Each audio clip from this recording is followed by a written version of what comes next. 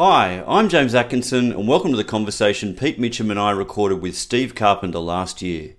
Steve is Chief Operations Officer at Yakima Chief Hop Union, a global hop supplier headquartered in Yakima, USA. His family has been growing hops in the Yakima Valley since 1869, so it's fair to say the business of hop growing is in his blood. We talked about current trends in the hop sector and the challenges facing growers in a rapidly evolving craft beer market. I hope you enjoy the chat.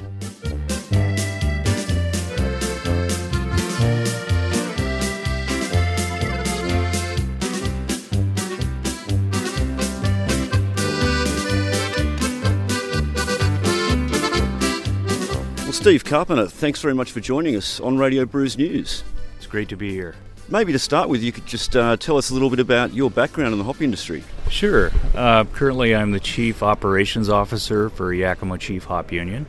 I've been in that role really since the inception of the company back in 2014 when Yakima Chief and Hop Union merged. And prior to that, I was a Chief Executive Officer of Yakima Chief, part of the companies that merged. Prior to that, I grew up on a hop farm.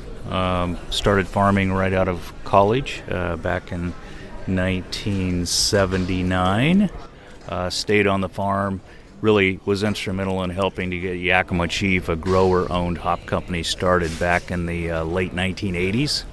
And over the course of time, decided to leave the farm and take a role in the management of Yakima Chief. And currently, you're Chief Operations Officer. I'm in charge basically of the supply chain, production, keeping supply and demand in balance. Sustainability is part of my responsibility as well. Would have been an interesting ride in the hop world over that lifetime in the industry. Things have changed significantly since I was a young man growing hops back in the late 1970s and early 1980s. There wasn't a lot of transparency in the industry back then. There was a dealer network that was kind of between the growers and the brewers. And there wasn't a lot of transparency back then. And now, every harvest, I look forward to especially the craft brewers coming to the farms and crawling around the equipment and crawling around the harvest facilities, asking questions. Our theory is the more they know about what we do to produce quality hops, and the more we know about what type of hops make great beer, the better off we all are. Why wasn't there transparency in those earlier years? You know, I think it was just the system back then. The dealers were kind of the gatekeepers of the information, and it wasn't always in their best interest that the growers knew what the brewers were doing and vice versa. I think that's changed now. I think all of the major dealers have a much more keen interest in that. Steve, we often talk about, I guess, the symbiotic relationship now that we see between the brewers and the hop growers, and it's kind of a hand-in-hand, walking side by side, much more sort of collaborative. And I think we kind of carbon date our industry by sort of pre or prior to Ringwood and then post prior to Ringwood. Was it similar in your situation that there were very few hops grown and now there, and without putting you on the spot, how many were there then and how many different varieties are we sort of talking about now? That's a great point. When I was a young man growing up in the hop industry, the primary variety we grew in Yakima was the cluster variety. And we had a late strain, we had an early strain, but predominantly the industry they called them Yakimas, the cluster. And at some point along came Nugget and Galena that were going to revolutionize the hop industry because they were the high alpha hops back then. And instead of 7 to 8% alpha that we had with the clusters, those hops had 12 to up to 15%. And we thought that was going to revolutionize the industry.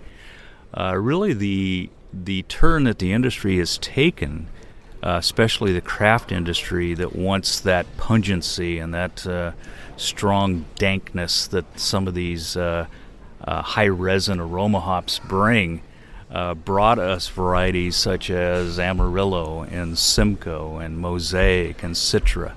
The things those varieties have in common is that 12 to 14% alpha, but also the wonderful aromas and flavors that they bring to the beer. Now, brewers have a lot more choices than they had back in the 60s and 70s. And you spoke there about sustainability. Is there a point at which I guess we need to be a little bit careful not to grow too many different varieties, but by the same token not limit ourselves to too few? Yeah, it's a catch-22 because what we find is our craft brewer customers, quite frankly, are artists. And they always want that extra color on their palate to make a different flavor, a different style of beer. So we do our best to accommodate those, knowing that it gets quite expensive when you're offering 140 to 150 different varieties and all the SKUs that go behind that. One of the things that we've also heard discussed a little bit later is the fact that, hops are a bit of a finite resource at the moment, and brewers have to be more careful about how they utilise them. Is that something you would agree with as a man in your position in the hop game?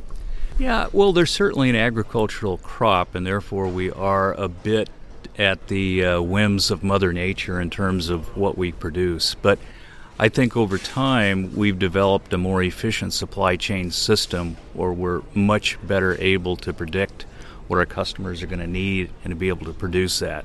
It's obviously a tremendous waste on both sides of the equation to be, on one hand, short of a certain valuable hop variety, but it's also wasteful to be long in it as well because those cost money to produce. So a big part of what I do for YCH is to keep that supply in balance with demand. Without naming any particular breweries or any culprits, but Steve, do you think there is perhaps a feeling that some brewers are using more hops than what they need to, and that there is perhaps a knowledge to come that perhaps if you use them differently, you could get away with using less to get the same effect in the beer? As a craft beer lover, I have a theory that the way to make great beer is just to add more hops. So I have a bias, I guess, to answer that question. But yeah, I think we're about what we see with the craft industry, where they're using, and forgive the American expression of pounds per barrel, but where they're using 2, 3, 4 pounds per barrel for some of their hop-forward beers. What we're hearing from customers is the desire to be more efficient with their hopping. And so we've tried to come up with some innovative new products. We've got a product now called Cryo Hops. Our lupulin product is really a concentrated hop product. The brewer typically will use half as much because it's got twice as much resin in it. And so their hop bill is about the same. They're paying about the same for the hops. But what we see them getting is more efficiency. They're getting, in essence, free beer when they produce a batch of beer because they don't have to throw as much away. So we see a lot of demand from that, and by having a good collaborative relationship with our customers, we're able to listen to them and try to come up with products that are more efficient and provide more hop-forward flavors and aromas to the hop-forward beers they're trying to produce. You talk about the relationship with the brewers. How does that actually manifest itself? Is it them visiting? Is it you visiting them? Is it conferences like this where you get an opportunity to just sit down and natter over a beer? How does that actually work? Yeah, it's all of the above, really. We've been very lucky in the Yakima Valley. One of our grower owners decided to start a brewery a couple years ago, and so we spent a lot of time out there. Our technical solutions team will spend a lot of time out at Bellbreaker just collaborating on how to get hop flavors and aromas into the beer in the most efficient manner possible. So that's been a great opportunity. We've got lots of customers all across North America and really the entire world, Australia included, that are trying some of our new products and giving us feedback into what's working and what's not working. So it's all very valuable to have that culture of collaboration so we can figure out better ways to get the hops into the beer. If our customers are making great beer, they're going to sell more beer, and if they're selling more beer, we're going to be able to grow more hops to help them out. Do you think the lupulin powder product is something that can ultimately replace the use of hops in the brewing process, or is it just something that should be used to supplement hops? I think a little bit of both. What we're seeing is some of our customers who are really targeting a hop-forward beer, it's really a good alternative, a good option for them. Others who are making lager-style beers, Pilsner, less hop-forward beers, it's probably not a good product for them. It's probably something that's they're better off using kind of the traditional hopping method. But we're trying to accommodate as many of our customers as possible, and this is one that we see growing. But are they making 100% lupulin powder beers, or are they tending just to use it as like a seasoning to go on top of a base of traditional hopping? Good question. A little of both. Some are using just a straight cryo beer. Some are using a combination of kind of a traditional hopping method and the cryo as well. It just depends on what they're trying to create. Do you have a view on what you think has yielded the most effective results? I think in terms of efficiency, the ones that are using a higher percentage of the lupulin beer are being able to recover more beer and get more beer out of the tap handles and to the consumers. That's a trend we've seen from most customers who have used it. And it varies. We're doing a collection of data from customers who are willing to share the results of what they've seen with the product, and we're compiling that as we speak. And it seems to be the trend that the folks that are making the hop-forward beers are the ones that are most interested in our lupulin product. So, Steve, we've gone from fresh or wet hop flowers, we've gone from whole cone, we've gone to dried, we've gone to pellets. We're moving now, hop extracts and isomerized tetra products and that sort of thing. Lupulin powder. What's next? Boy, that's a great question. I know that one of my early mentors in the industry, Chuck Zimmerman, who developed a lot of the public and laid the foundation for some of the private proprietary hop varieties, he theorized that someday our technology would be sufficient so that we can actually pull apart all of the parts of the hop and then kind of put it back together and, if you will, make a custom blend depending on what the brewer wants to make. So like a spice rub or a Cajun season mix. Yeah, something like that. I don't think we're quite there yet, but who knows? Maybe that's where we're headed next. Is there any view among brewers that using a product like lupulin powder kind of ruins the sort of romantic notions associated with using traditional hops? I think that a lot of the craft brewers, especially with pure resin extract and advanced products, there's kind of a stigma that goes with that. A lot of them, well, that's corporate beer. That's how... Cheating. Yeah. And I think we're seeing less of that as some of the smaller craft brewers get larger and get focused on efficiency and how they can make the same hop-forward beer only using less raw materials or using them more effectively. So I think that's starting to dissipate a little bit, that stigma that's been out there. There's still some small craft brewers that just flat, won't even try something like that because they want to use the traditional Type 90 pellets. And that's fine too. I think everyone deserves the right to make the decisions that are going to benefit them and their beer drinkers the best. Steve, you haven't been in Australia long, so it's probably an unfair question without notice. But before you arrived, what was your impression or your knowledge of the Australian independent beer scene, as it specifically, I guess, relates to our hops and the unique hops that we have in Australia? And then in the time that you've been here and had a chance to do a little bit of a visit, tell us a little bit about the way you've seen things. Yeah, this is my first visit to Australia, but not my first introduction to Australian beer. Through various people I've known down here, I've tried quite a few of the beers, and I've been absolutely impressed with the flavors and the quality of the beer that's being produced down here. These brewers down here are every bit as passionate as brewers in the States or Europe or other parts of the world. and they're making some absolutely amazing beers. So I haven't been disappointed. Had to take a quick break yesterday from the beer drinking because kind of overdid it the first couple days I was here. But absolutely fantastic beer, and like we believe, our distributor here at Bintani and at YCH Hops, we really believe great beer starts with great raw materials. So I know there's another product called malt that goes into the beer. That's great. You can't have beer without it. But we think that hops are really what provides the wonderful flavors and aromas in the beers, and we're just happy to play a small part in getting that to our customers.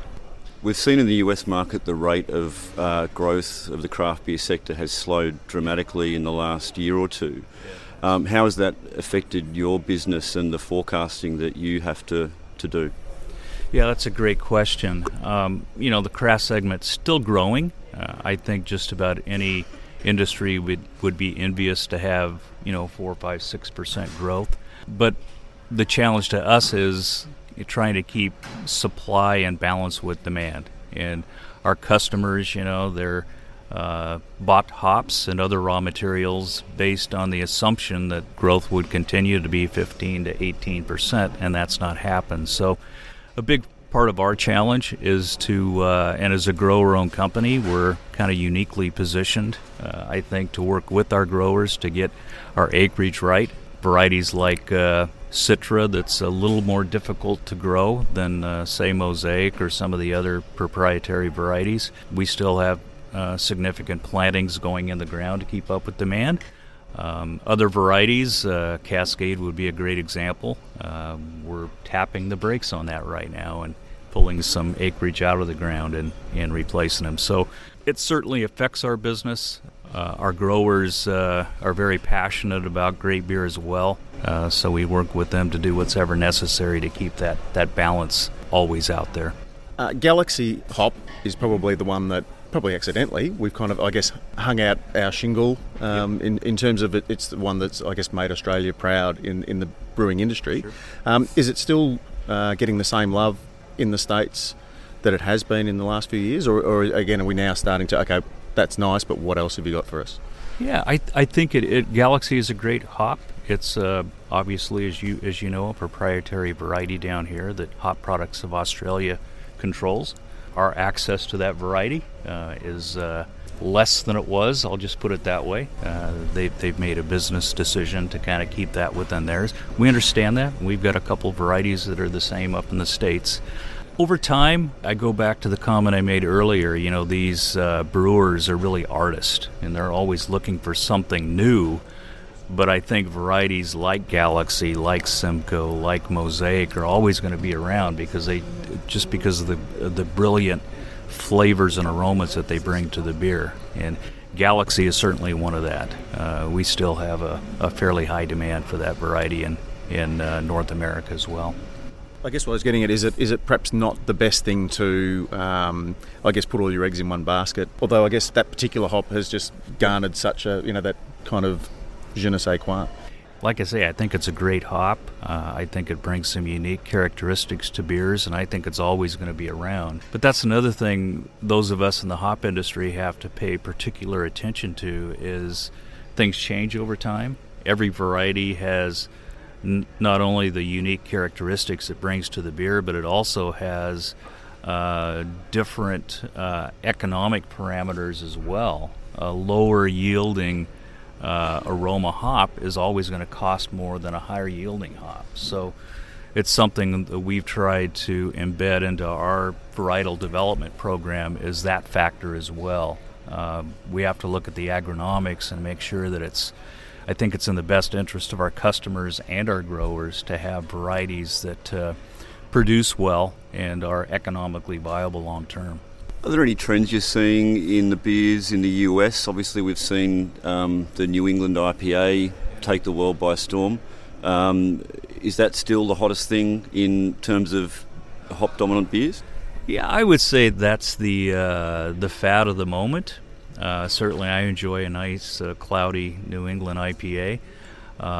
It's amazing that in the States you'll go into a brew pub that's been in business for 8 or 10 years. And they all have their flagship IPA, but they also have a session IPA, they've got an imperial IPA, they've got a dark IPA, and it doesn't matter really how large the brewery is. They've got 5 or 6 different IPAs. So the hop-forward beers under that general category of IPAs still lead the way, and I don't see that changing anytime soon. I think that's going to continue to be the case. And you're certainly not calling for brewers to make more yeast or malt-driven beers? Just keep adding more hops. That would be my solution. All right, Steve. Well, thanks so much for joining us on Beer is a Conversation. We'll let you get back to your day. Oh, thanks. I appreciate being here. Good luck with continued growth in the Australian craft industry, and keep up doing the great work reporting on it.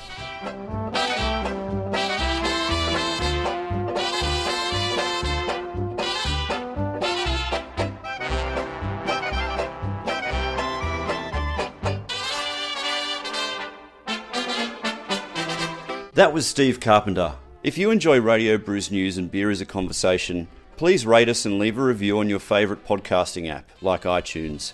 We look forward to joining you next time for another conversation about beer.